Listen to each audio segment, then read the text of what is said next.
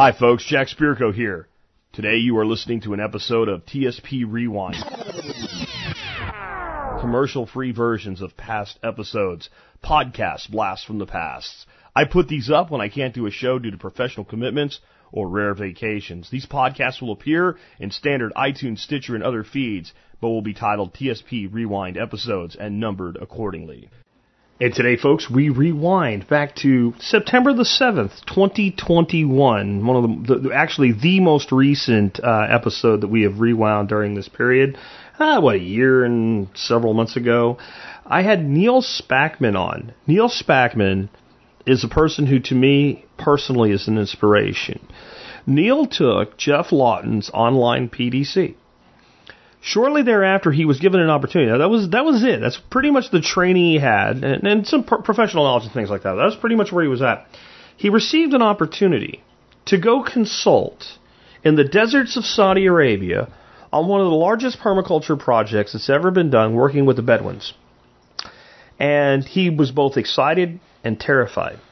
So he contacted Jeff and said, "Jeff, I have this opportunity. I want to do it, but I'm terrified. Will you help me?" Jeff said, "Yeah, I'll do what I can. I'm not going to be there. It's going to be your project, but I'll advise you. I'll help you. Of course you should do this." And it was an incredibly successful project. You'll hear about that today. Coming off of that, I didn't really know what Neil was up to. I spoke alongside him at Permaculture Voices in 2014, I believe it was. So by the time, this has been quite a few years by the time we did this episode. Well, I was listening to some other podcasts, and I was listening to one on permaculture, and he ended up on there as a guest. And he was talking about a new project that he was heading up, and a company he was building. And they were working down in Mexico, and they were restoring massive marine terrestrial systems. What's a marine terrestrial? So you got the edge between marine systems and like mangrove swamps, and then into what you can actually start using the land for some level of production again. And they weren't just restoring these massive ecosystems. This is the thing that makes me so inspired by Neil, is the scale of operation. Where we get excited when we see a project that's being measured in 100 or 1,000 acres. Neil's doing projects that measure in the tens or more, sometimes hundreds of square miles, or maybe even over 1,000 square miles, restoring not broad acre, but broad scale entire ecosystems, and doing it in a way where people can actually still earn a living, and we can actually feed the planet. We can actually make things better, but we can also still coexist with nature rather than block it off and say it's a thing to be looked at way over there. Don't touch it. We are an innate part of the system that is this planet. We are as native here as any species. We are as native as an endangered rhinoceros. We are as native as a penguin. We are as native as a polar bear. We are as native as a microbe. We are as native as anything else on this planet. We are a natural part of planet Earth. However, with the giant brain that I talked about we have earlier this week, and our capacity to think before we act, and our adaptability and our ability to communicate broad scale across the entire planet, and even leave our own planet, with that power comes responsibility. Because we are the only species that can truly destroy our environment and still live there. If an elephant destroys his environment, they have to migrate and go somewhere else to stop doing it. And the population suffers directly and immediately. Elephants can't really think about it. That's why we have balanced systems, predator and prey-based systems that create natural flows. But we break that flow. We, as the most intelligent being on this planet, and we are. Some people are like, "Oh, it's the whales or the dogs." No. When they build a spaceship, we can talk about it. When they build a cell phone, we can talk about it. When they invent writing, we can talk about somebody else being smarter than us. We are the most intelligent beings on this planet. The fact that we don't behave that way doesn't change that. But if we can do massive damage, then we can do massive scale restoration, and I believe that we have a duty to do so. Neil Spackman is doing that in a big way. Wait till if you didn't hear this one originally, wait till you hear it. And if you did, I guarantee you there's going to be parts of it like, I don't even remember. It's going to be like listening to it for the first time. This concludes our week of great permaculture interviews during Rewinds while I'm off in Bastrop, Texas. helping teach people about the greater reset, I will be back, reset myself. Whenever I take trips like this, it's always worth it. I hate doing the long, almost full week of rewinds, leaving you guys without new content. But whenever I do it, it's always worth it because I come back after being with people like you, fully recharged. The awesome people I'm down there with, I'm sure when I come back, I might be a little too much for a couple days. I'll have to dial it back. But I will be back with you on Monday. With that, let me remind you guys again that you can always support this show simply by doing your online shopping at tspaz.com. And let us rewind back to episode 2950, Neil Spackman on restoring desert and marine ecosystems, first published September 7th, 2021. And with that, let's go ahead and introduce our special guest today, Neil Spackman. Again, I've found this man to be one of the hardest working, most influential people that I've ever met. In fact, he might be, I would say, definitely top 5 most influential people in the world that I've ever met in real life. And talking to him, you'd never know it. He's one of the most humble, hardworking people I know. And with that, hey, Neil, man, welcome to the Survival Podcast. Thanks, Jack. Happy to be on here. Man, I'm glad to have you on. I first became aware of you and your work through Jeff Lawton.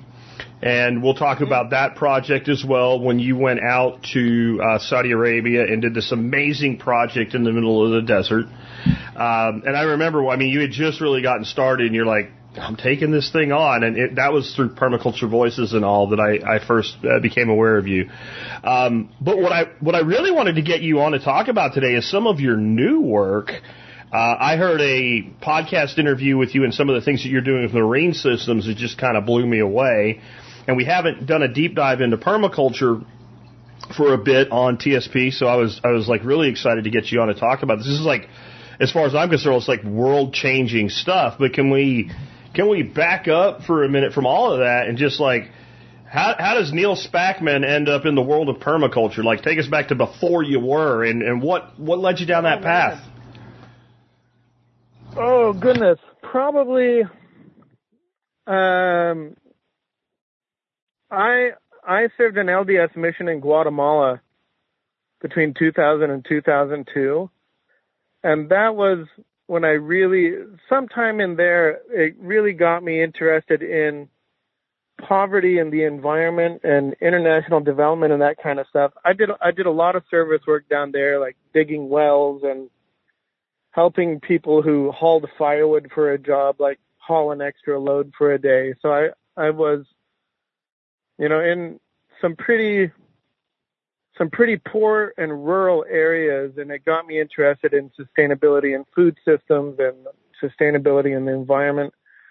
And I ended that trip in 2002 and was there during 9/11. That's how I ended up being interested in the Middle East.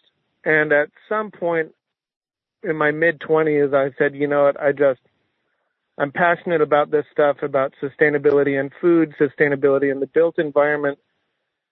And somewhere along there, I discovered permaculture. I don't remember exactly what the catalyst was, but Toby's book was the first permaculture book I read.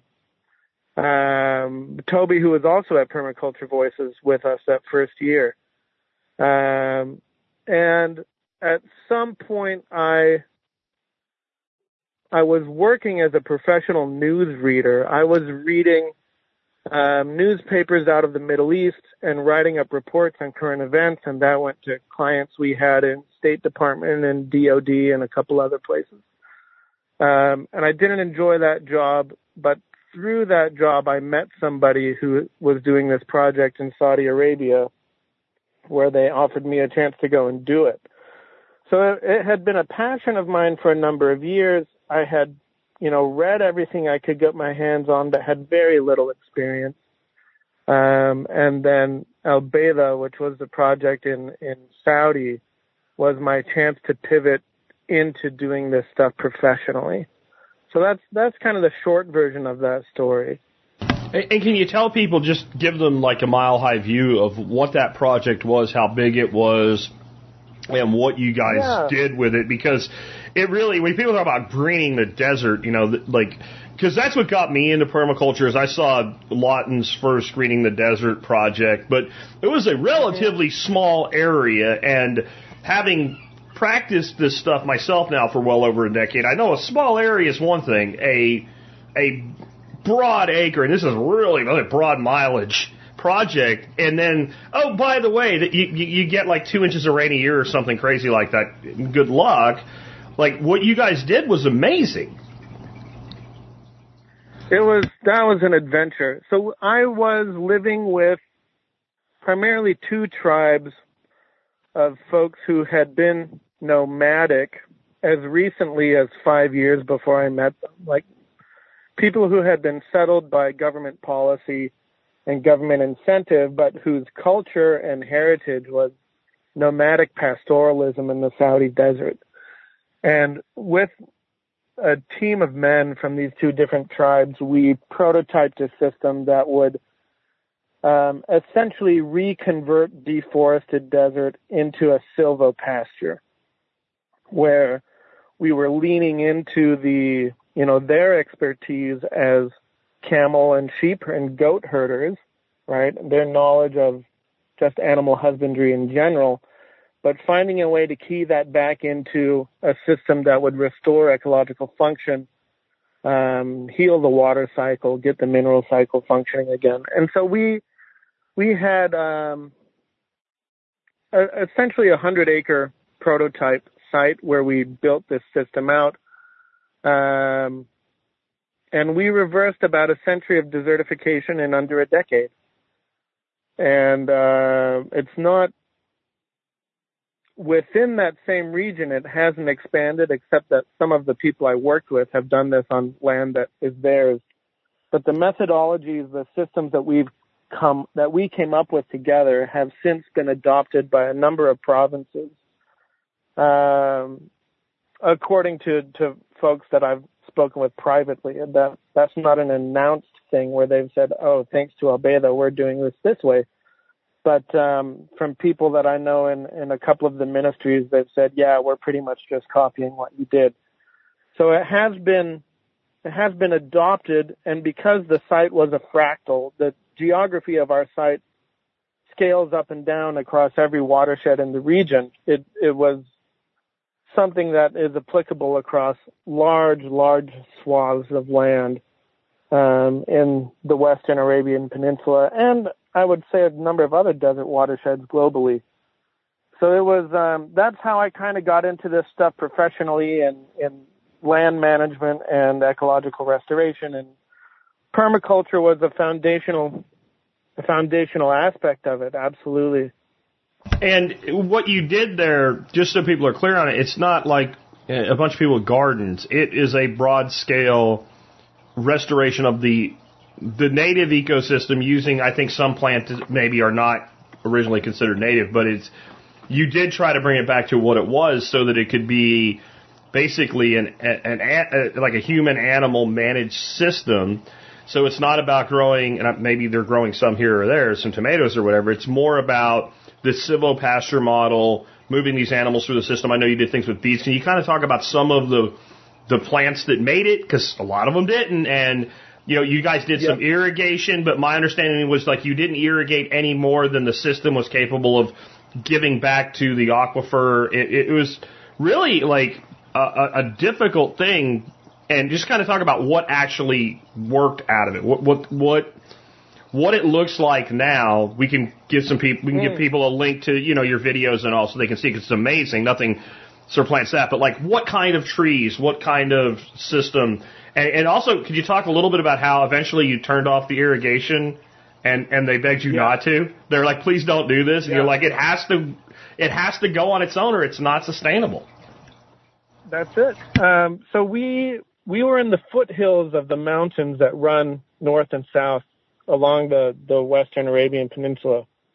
So we had 60 millimeters on average of rain a year, which is just over 2 inches. But we also, in my 9 years there, we had 2 different 3-year periods with no rain at all. So that average it's not extremely useful in terms of depicting what the actual situation's like. When it rains, you get these massive floods, right? Because the watersheds collect all the water up in the mountains and then it rushes out to the Red Sea. So the hydrology is, it's really messed up because you're losing 80 to 90% of all the fresh water that falls on the land, in 12 to 24 hour events. So the first thing we did was we came up with a water management system in these mountains, and just a lot of earthworks, some key line based stuff, some more typical permaculture based stuff like swales, and a lot of Zuni bowls and check dams and more mountainous watershed type structures, like they teach at the Kivira Coalition. But that gave us a measurement. Every time it rained, we were actually able to measure how much water we caught. And then we'd say, okay, if we assume we don't get any more water for 24 months, what can we actually grow with this amount? So we had a water budget, essentially. We were measuring how much we caught and then saying this is the limit to what we can use. And then we know that it's something that's sustainable as a managed system. So we actually ended up using, in the establishment of that 100-acre prototype, we used about 20,000 cubic meters of water in the establishment phase, and that was between 2010 and 2016. And over that same period, we caught about 50,000 cubic meters of water in our system. So if you don't account for evapotranspiration, which I didn't really have a great way to measure, but we put twice as much water in the ground more than twice as much water in the ground as we took out to establish the system. Which for me was a key metric because it's like, well, if we're just depleting groundwater to get this going, then there's no point because at some point it's going to collapse on itself. So understanding that water situation was really critical. And then we trialed about a dozen different species of trees that, some of which Jeff actually helped me select and some of which I found on my own through research. But the idea was we want trees that are going to live here and thrive given the harsh conditions, but that are also going to either provide some kind of soil amendment in the form of nitrogen fixation or some kind of product that we can actually develop and bring to market. And preferably both, right? Like you want the microclimate creation, but you also want financial resilience coming off of whatever you're growing.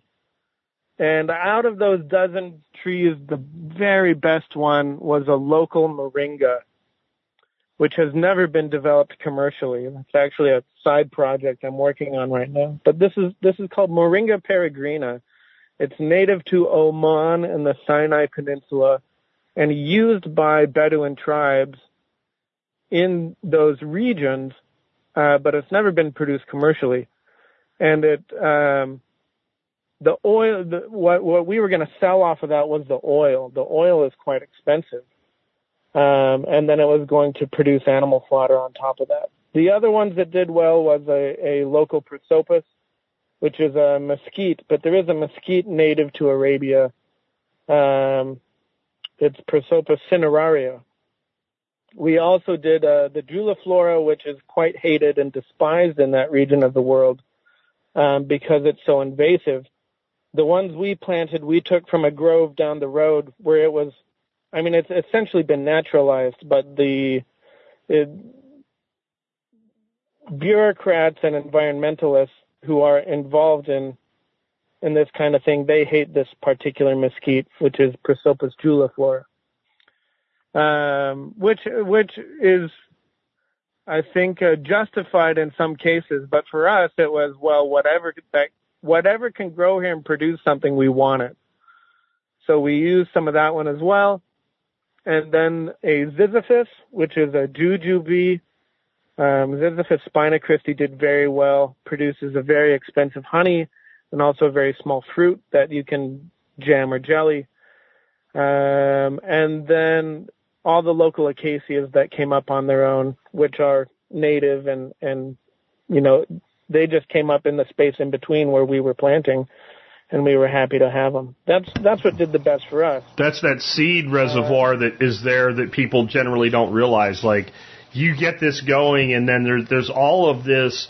There used to be something there. Like, I think we should be clear, the place you're restoring, you're truly restoring. People think of desert, and they think of, like, movies, and it's like vast seas of sand and whatever. And, most desert is what you would call scrub desert or forested scrub desert, like where there are things that grow there. They're just not, it's never, without extreme artificial means, going to look like the northeastern United States. It's not going to look like, the mountains of New York or New Hampshire. That's not what we're saying when we say forest, but most desert has, vegetation in significant amounts. We've just kind of screwed it up, and you guys are trying to kind of put it back.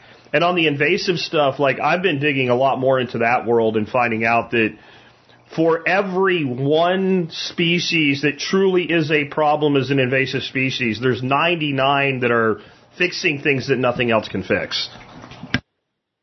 That's my gut sentiment as well.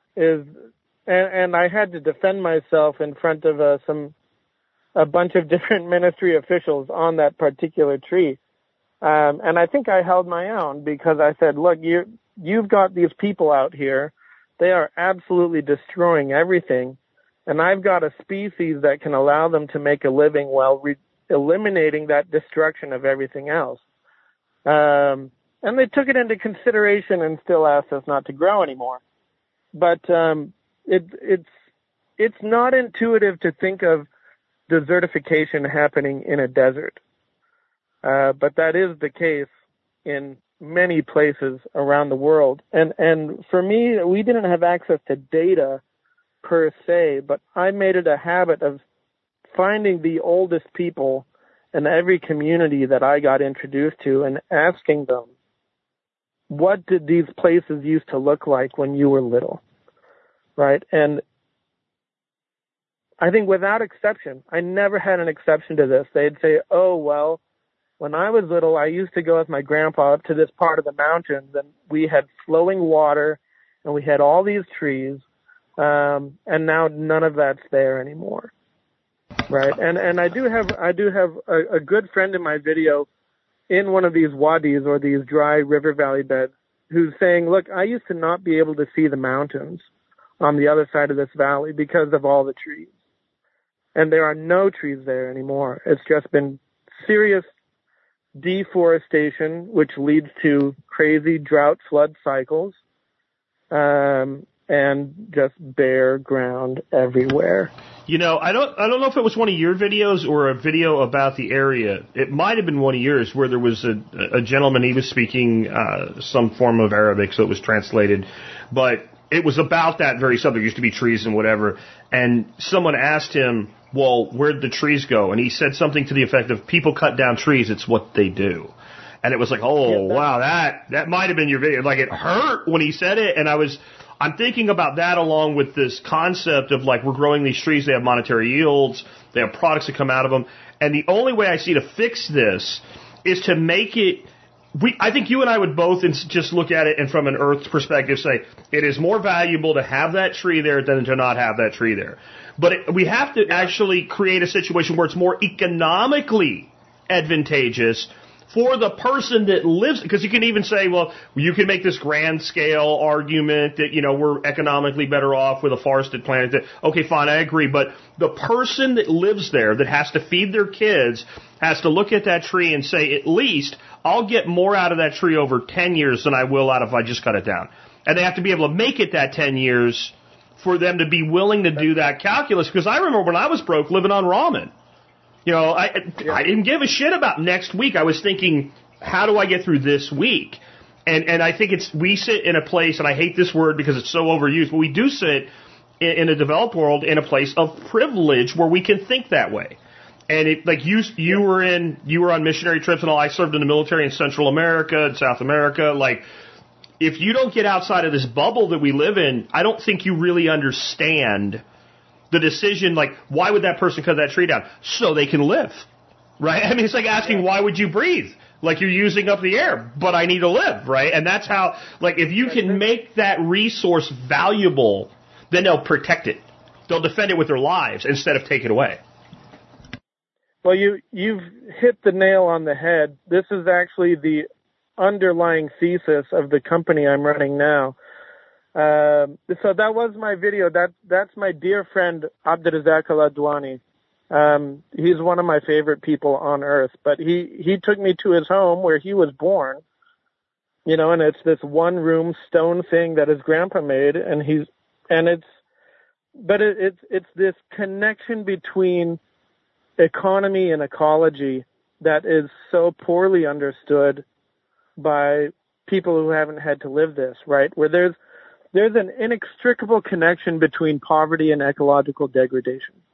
Everywhere you find ecological degradation, you will find poverty next door to it, where the pattern is people need to meet their short-term needs, and they do it with destructive practices that are unsustainable. And in my experience, they know that is the case, right? For people who are cutting down trees, they know they shouldn't, but they got to feed their family tomorrow.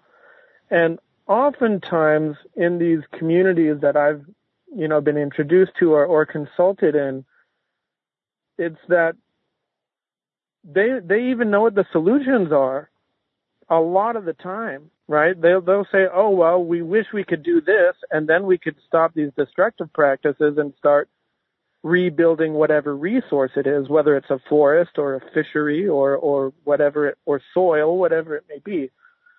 Oftentimes, it is a lack of access to resources, a lack of know-how, a lack of access to technology, and then oftentimes a lack of organization or political power to be able to pull those solutions off. And since leaving Saudi Arabia, I've done short projects and have some longer ones in East Africa and West Africa, in Europe, in Mexico, in Colombia, and this pattern is emerging everywhere I go. It's that there's this connection between degradation and poverty where they are reinforcing each other, and each is getting worse. And the underlying premise of all the work that I do is we can reverse this, where just as degradation is causing poverty, if we restore ecology, we can start creating wealth again. And if we tie that wealth to ecological function, then we have aligned incentives of people to take care of the lands and to become stewards rather than to be the source of that degradation. Absolutely. That's a good transition, too, to the work you're doing now. You are doing work that involves marine systems now and saltwater. And I believe some of that might be like a situation where you're bringing some of this saltwater to irrigation practices in what would otherwise be considered desert. And that probably has some people a little bit triggered, because there is a way to do that that's really stupid. That's not what you're doing, but like people tend to, like, once they know a thing, then that is the thing, and then, that's bad. Because if all we're doing is, partially desalinating seawater and dumping it in desert soils, we're going to salt the earth. But there's ways to do this. How are you doing that and making it make sense? So we're calling this regenerative seawater agroforestry, but it's basically a set of mangrove and seagrass-based agroecologies. And in a lot of the places where we are starting to work, in between the coast and the beginning of a cactus ecology or a desert ecology, you've got this strip of heavily salinized landscape. And sometimes it's a mud flat, but generally not. Generally there's nothing really there.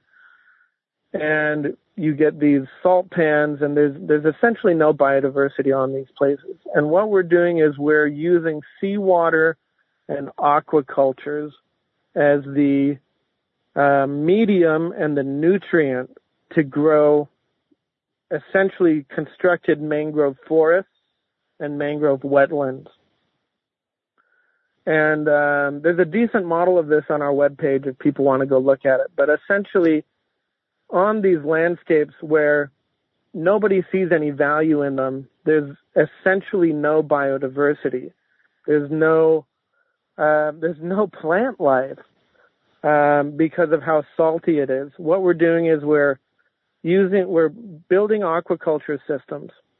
And instead of dumping that effluent back into the ocean, which is what most aquacultures do, we're pumping it through this system of seawater-based agroecologies, which includes crops that grow in seawater, like Salicornia or Sarcocornia or Disticus. We're alley cropping those with mangroves, and then we're doing mangrove woodland, where we are coppicing. And then we're doing mangrove wetland, where we can grow algae, we can grow shellfish or lobster or crab, depending on local markets and depending on local ecology. That's what we're trying to tailor all of these designs to. And so it's this transformational system where we're bringing seawater onto these areas where it's just full on degradation, desolate landscapes, and using the nutrient from aquaculture effluent to grow these agroecologies based on seawater. And I think that, like, the mangrove truly is a gift to humanity. Like, I spent a lot of my life in Florida and fishing and backwaters and all, and, like, the diversity, the robustness, and as bad as some of the red tide problems are from sugarcane farming and housing and what have you, without the mangroves that are part of that estuary system that comes out where Fort Myers and Sanibel is, it would be 1,000 times worse. Like, and when I go there and I fish, and I've been going there since I was a kid in the 80s, it's still to this day, now you're talking 40 years almost, right, never ceases to amaze me the diversity and the robustness of that ecosystem, even with the red tide that wiped out a huge amount of marine life a few years ago. I was just there, 3 years after that happened, and it's still a sportsman's paradise, and it's managed, very, very. I'm not a fan of government, but I have to say that overall, the management of those ecosystems in Florida is about as good. It's done about as well as a government can, and it amazes me the diversity. And when we're there, I think, you know what? I could buy one of these big beach houses. I wouldn't have a lot of money left over, but I honestly look around and go, I wouldn't have a grocery bill either. Like, the amount of food that's just available there. So I think if you're designing that with intention, maybe you can even do better. They're an amazing ecology. And it's the numbers I've seen is that 60% of all ocean life that we know about relies on mangroves during some part of their life cycle, whether for the food that they eat or to, like, spawn or to, they're absolutely critical. They cover a very tiny amount of the ocean, but are, necessary for the health of the oceans. And I think using them in a productive, constructed system is an extremely innovative thing. And it's not my innovation. I've got a number of partners who have spent decades developing these seawater systems. And our senior science advisor was a gentleman named Carl Hodges. He passed away earlier this year, but he was the one who came up with the idea. He was like, we've got an infinite resource, which is seawater, right? We're never going to run out of it. And we can produce all this stuff with it, right? We can produce food, we can produce fuel, we can produce fiber, we can do it in circular systems, and we're never going to run out of the input, right? And not only are we never going to run out of the input, we don't have to care about fresh water at all, right? We can be a farm that produces indefinitely. We never have to care about fresh water. And when I wrapped my head around it, and I kind of what I brought to this group was the permaculture and regenerative mindset of how do we do this as an agroecology rather than in a linear sense where we're still needing to use fertilizers or pesticides or whatnot.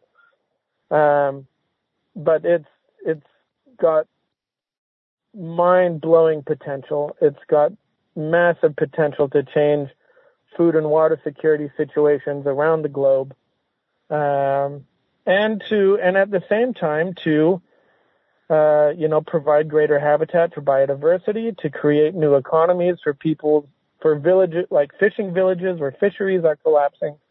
The applications are really they're mind-blowing to me, and I'm extremely excited to be a part of it and to be rolling these out. Can you kind of give people a sense of the scale we're talking here? Because if we're talking about mangrove systems, we're not talking a couple dozen acres. We're talking large-scale aquatic systems. Maybe some of this the aquaculture component is maybe a relatively small area, but the actual management, we're talking broad scale in a big way, aren't we? Yeah, I mean, we've just leased 2,700 hectares in Ghana, and we're trying to add another 5,000 to that. So our phase one in Ghana is 15,000 acres. In Mexico, we're trying to purchase a site that's about 3,500 acres by the end of this year. But then the other thing we're doing with it is we're also doing reforestation. Because often, and this goes back to that original point that you made, the premise, where degradation and poverty are next to each other and interrelated. In the communities that we're working with and partnering with, especially in Mexico, but also in Ghana,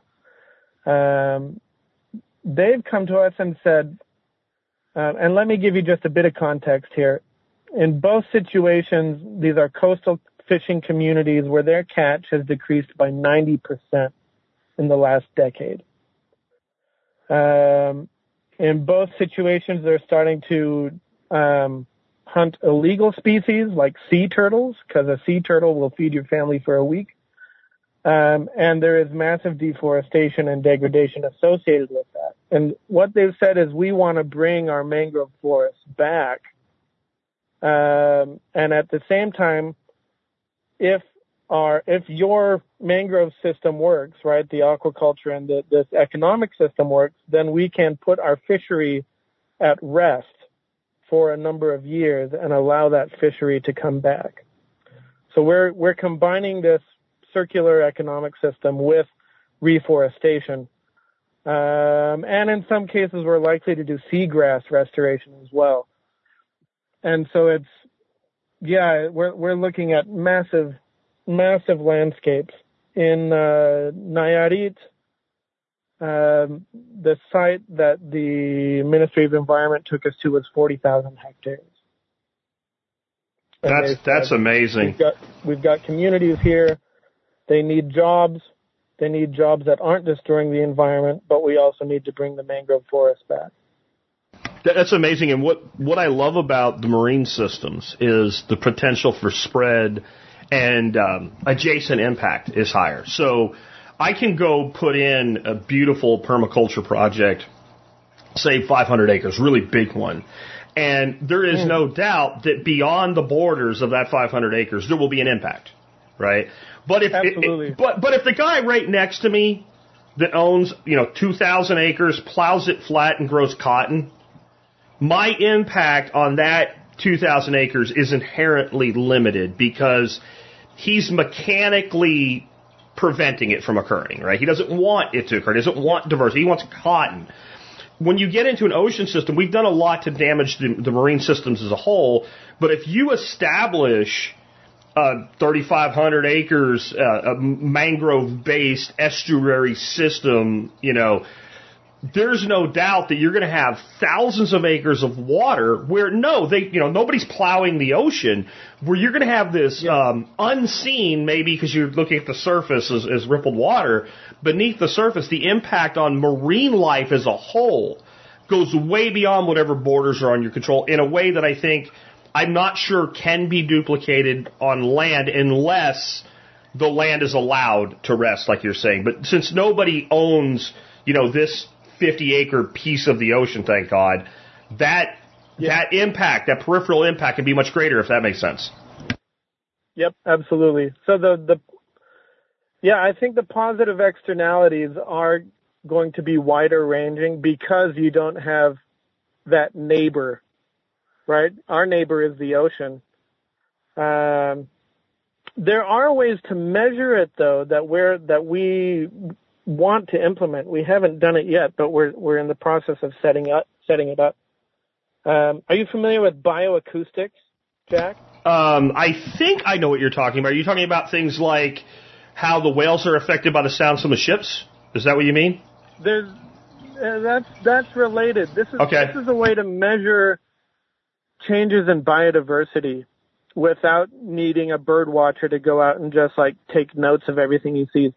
What we're doing is on all of our projects, we're setting up recording instruments where they record all the sounds on our site, and then that audio track gets played through a computer and an AI system, and eventually that computer says, these are all the species making these sounds on your site. Let me tell you, that's the most badass, geeky, nerd computer shit I have heard in 2021. That is freaking awesome. Because you don't need to hire a person. You just set up a boombox on a pole, essentially, and put a Bluetooth thing on it. And it feeds the audio files into a computer, and then it says, okay, at this time of day, you had these species of bird on site making these sounds. And over time, it will track the increase in biodiversity on our site. And you can also do this in the water. You can record the sounds that different species of fish make in the water. And that's aqua bioacoustics, and then there's standard bioacoustics. And we're planning on doing both because I'm quite certain that in the near to medium term, people are going to start paying for biodiversity credits the same way they're paying for carbon credits. So I think we can actually, aside from just it's the right thing to do and we want to track it, I do think there's going to be a way to monetize it in the future. Yeah, I agree. I also kind of want to go back to this, the peripheral effects too, because we do have a huge overfishing problem in our oceans. Oh, yeah. And we do. But I think sometimes maybe we want a clear point. The guy with the fishing trawler is the enemy, and we don't look at the totality. So I mentioned where we fish in Florida. I'll take trips out to some of the reefs and we'll catch really big black grouper and red grouper and things like that. And then when we're fishing the inlets and the mangroves and stuff, you'll catch a red grouper, but he's the size of a sunfish, right? Little bitty thing. Yeah. Well, if he's out there on that reef, he's dead, right? So what's happening is those fish are moving into these estuary systems very short term, depositing their eggs, and then they're leaving, and the young are growing up in that place like a nursery where there's lots of things that will eat them there. But if you put a 4-inch little grouper swimming around, a drop-off off the Florida coast, a Goliath or something's going to just swallow it right up. They need to kind of put some size on, develop their fish sense and their capabilities, and then they move back in. And that's just one example of a couple species. There's hundreds and hundreds of species that we think of as being open water species, but their early years, they need these estuary systems. Right, and if you take that away, I don't care what you do to clamp down on fishing in the open ocean, you'll never fix it because there's no babies. Exactly. You need a nursery. And people think permaculture, well, and people think permaculture is just about chickens and pigs and trees and food forests, right? Like, I really don't see a place that this type of thinking can't make things better than it. Maybe not perfect, but better than it is. Yeah, I agree. I agree wholeheartedly. Well, and it beyond the biodiversity piece, it's protection from storms. If you're ever boating in a storm, you're supposed to go more up in the mangroves. It's the safest place you can be. And we're not doing this, but there's, rumors about saying, well, if Miami is going to be underwater, maybe we just need to plant a bunch of mangroves because they can grow 5 to 10 millimeters of soil per year. If the water's rising at a rate slower than that, then you can build a protective border around a city with this stuff instead of just building a giant concrete wall. But protection from hurricanes, protection from storm surges, they definitely cool. I mean, in my partner's prototype system of this mangrove agroforestry, which they did in Eritrea in East Africa. There's a video about that, actually. If you look up greening Eritrea, you'll find a video about that project. But they cooled the local climate by 2 degrees Celsius by bringing this mangrove forestry system into a desert. It's going to increase the water cycle, the small water cycle. It's going to improve the hydrology. Like the externalities here, as far as I can tell, are all positive and they're significant, particularly at scale. Yeah. I just think this is awesome. Can you talk about maybe some of the things that these systems will be able to produce as yields? Because as we discussed earlier, like without a yield, then the system doesn't have enough value to the people that need the yield to protect it. In other words, Now they're going to go from farming to mining, right? And we don't want to do that. So what kind of yields are we looking at? And kind of in various areas, because you have like an area it sounds to me anyway, like more of an intensively managed, you're maybe pumping some water, moving some water or something like that. And then you have this entire kind of estuary system that is balanced off of it and part of it. Yeah. So we're starting with aquacultures. In Mexico, it's going to be a blue shrimp that we'll start with. We may move into other aquacultures there. Then we're producing a lot of wood and leaf material in the woodland, which can go to a variety of different products. We're growing Salicornia, Sarcocornia, Disticus in one area, and on another project it's going to be sea kales, and those are all halophytic crops, each of which have their own different kind of market, some of which we will further process and some of which we'll just sell raw. And then we're doing algae production, macroalgae. Gracilaria is likely going to be one of the main ones most of the time, but not all of the time. And then oysters, crab and lobster if it's in the right location. Sea cucumbers if it's in the right location. The beauty of this thing is that it's extremely flexible because we're working within an ecology. So depending on local markets and proximity to export markets, we can do all sorts of different things. But Salicornia is a standard one.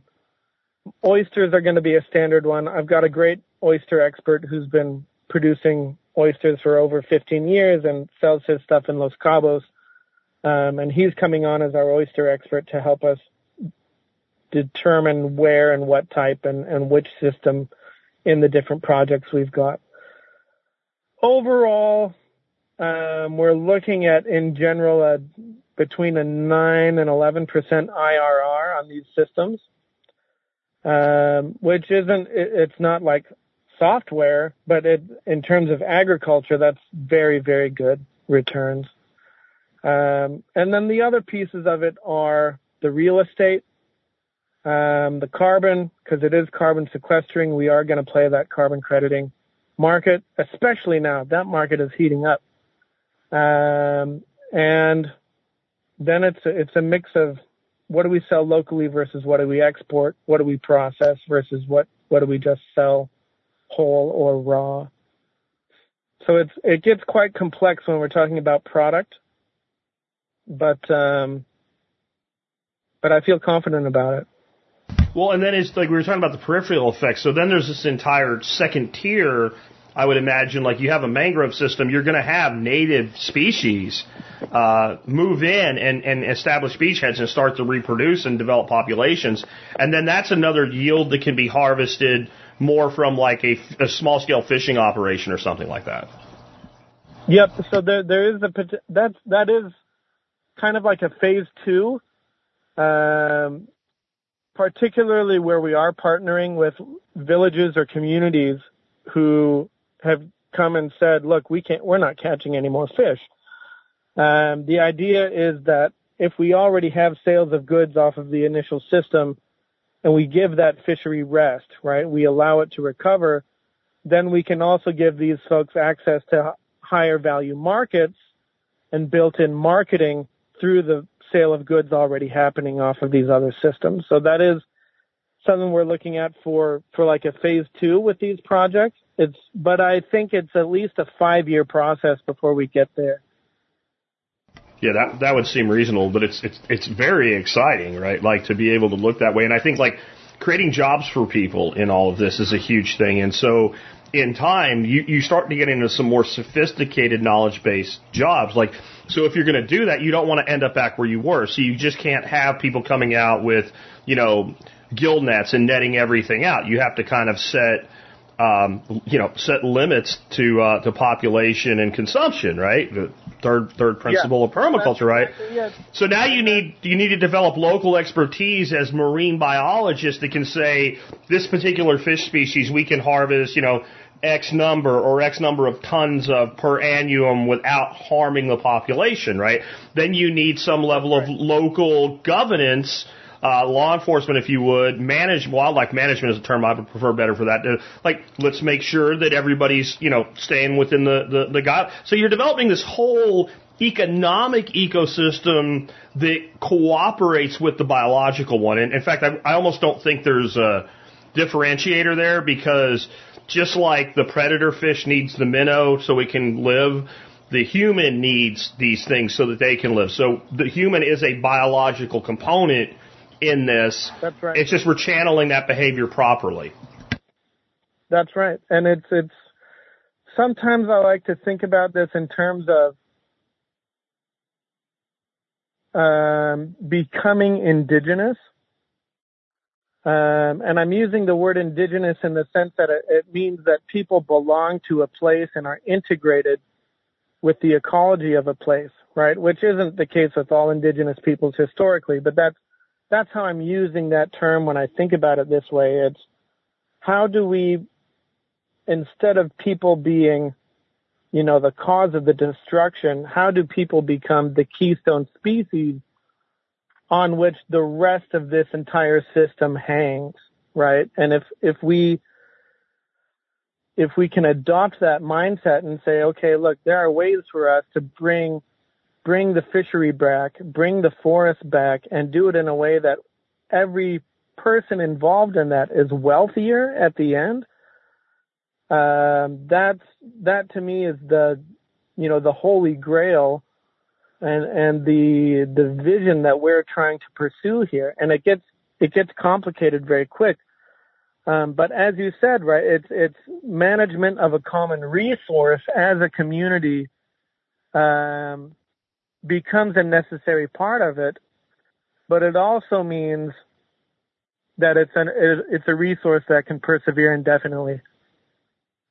Absolutely. And I mean, this is all great, but are you going to lose your permaculture card because you've committed the sin of being a capitalist, right? Like your company is a company that actually operates for a profit. And I'm sure this is much to the lamentation of many a purple breather that, you're not a nonprofit. But I think we've kind of been hitting on exactly why you guys made that decision, and it's what I've always said, like, don't think a company is benevolent just because they're a nonprofit. There's plenty of CEOs with jets that run nonprofits, right?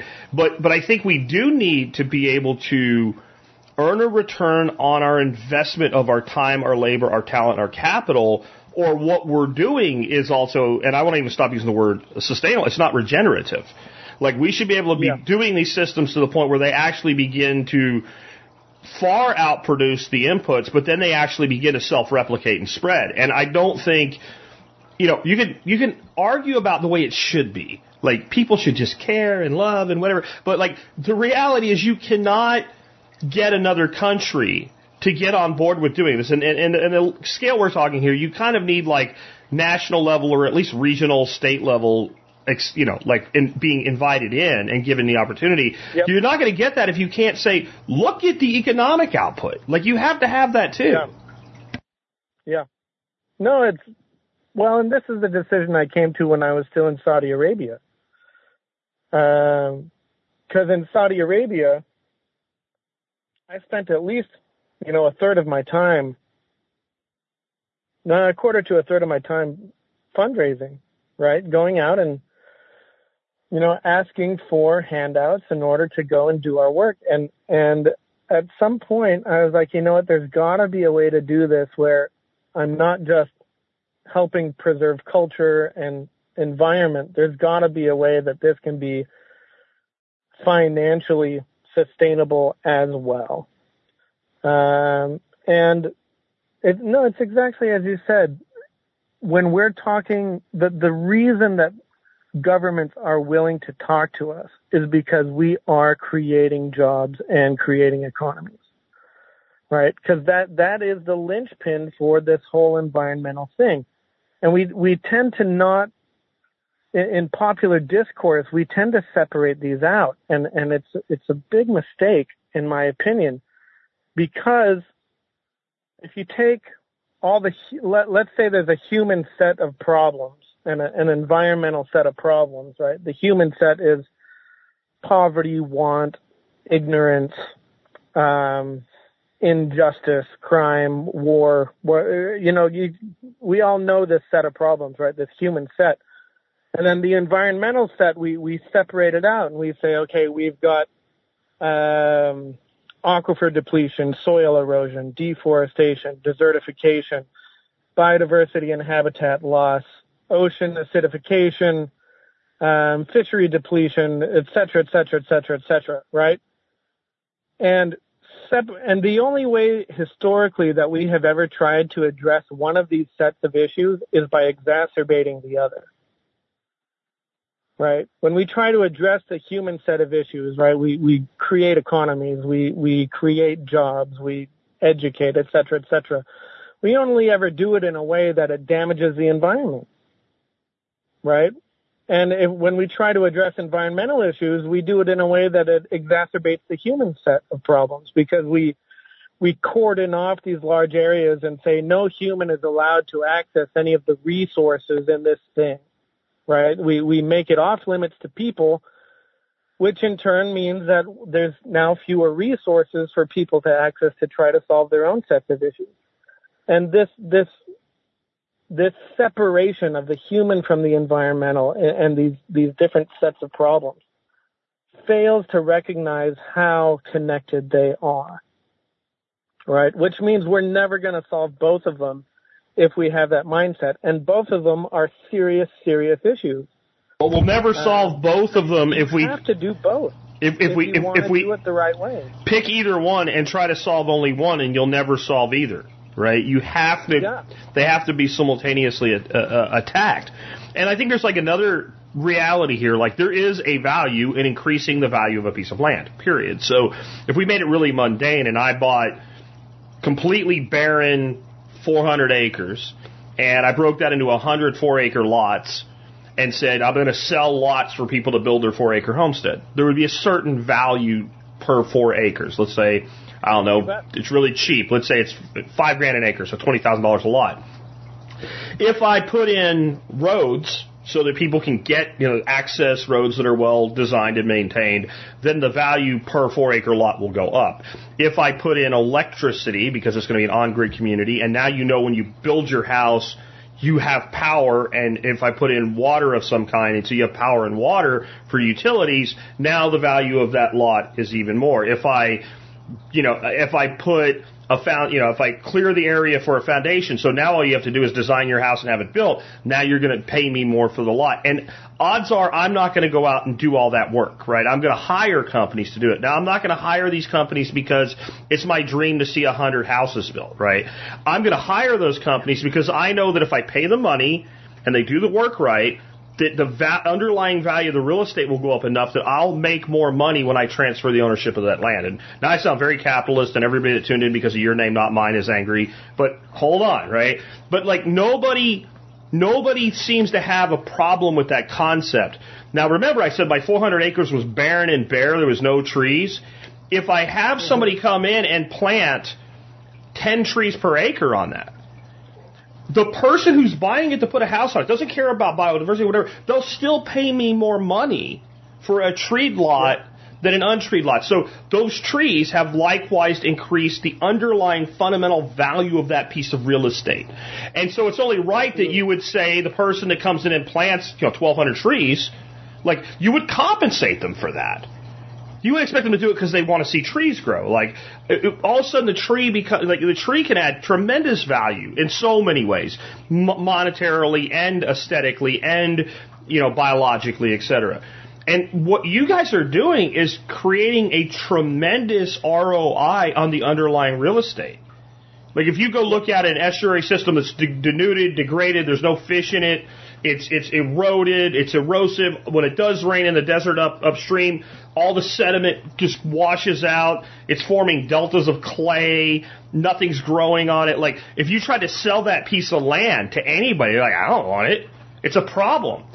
Once you fixed it, what do you think the increase in value per hectare is?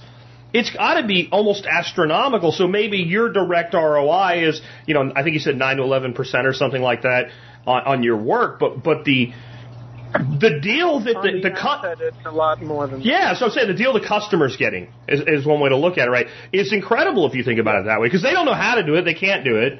You can, and you get a tiny piece of the actual value you're creating compared to what the entity that's controlling that asset gets. Yep.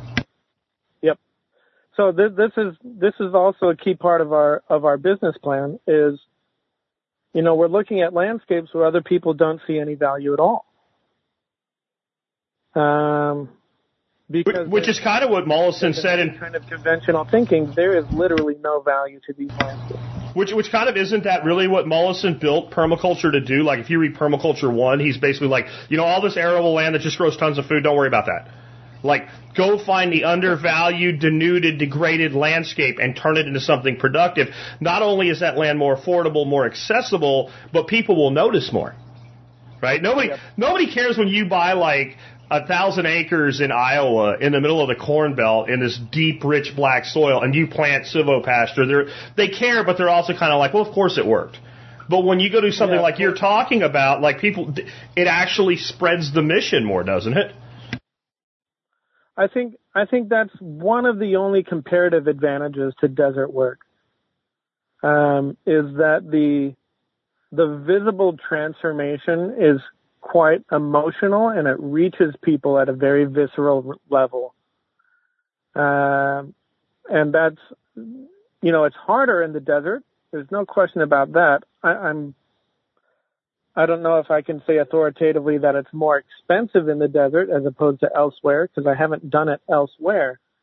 But that transformation, the change that people can perceive, is one of the only comparative advantages.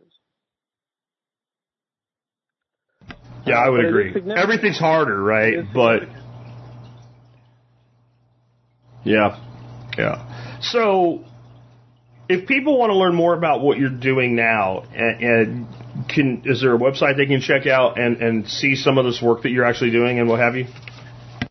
Yeah, regenerativeresources.co is our company website. I am redoing it at the moment, where we are going to put our first 3 sets of projects up and have a lot more media being created. That's underway. I am on Instagram. I post some personal stuff on Instagram, but it's mostly work-related.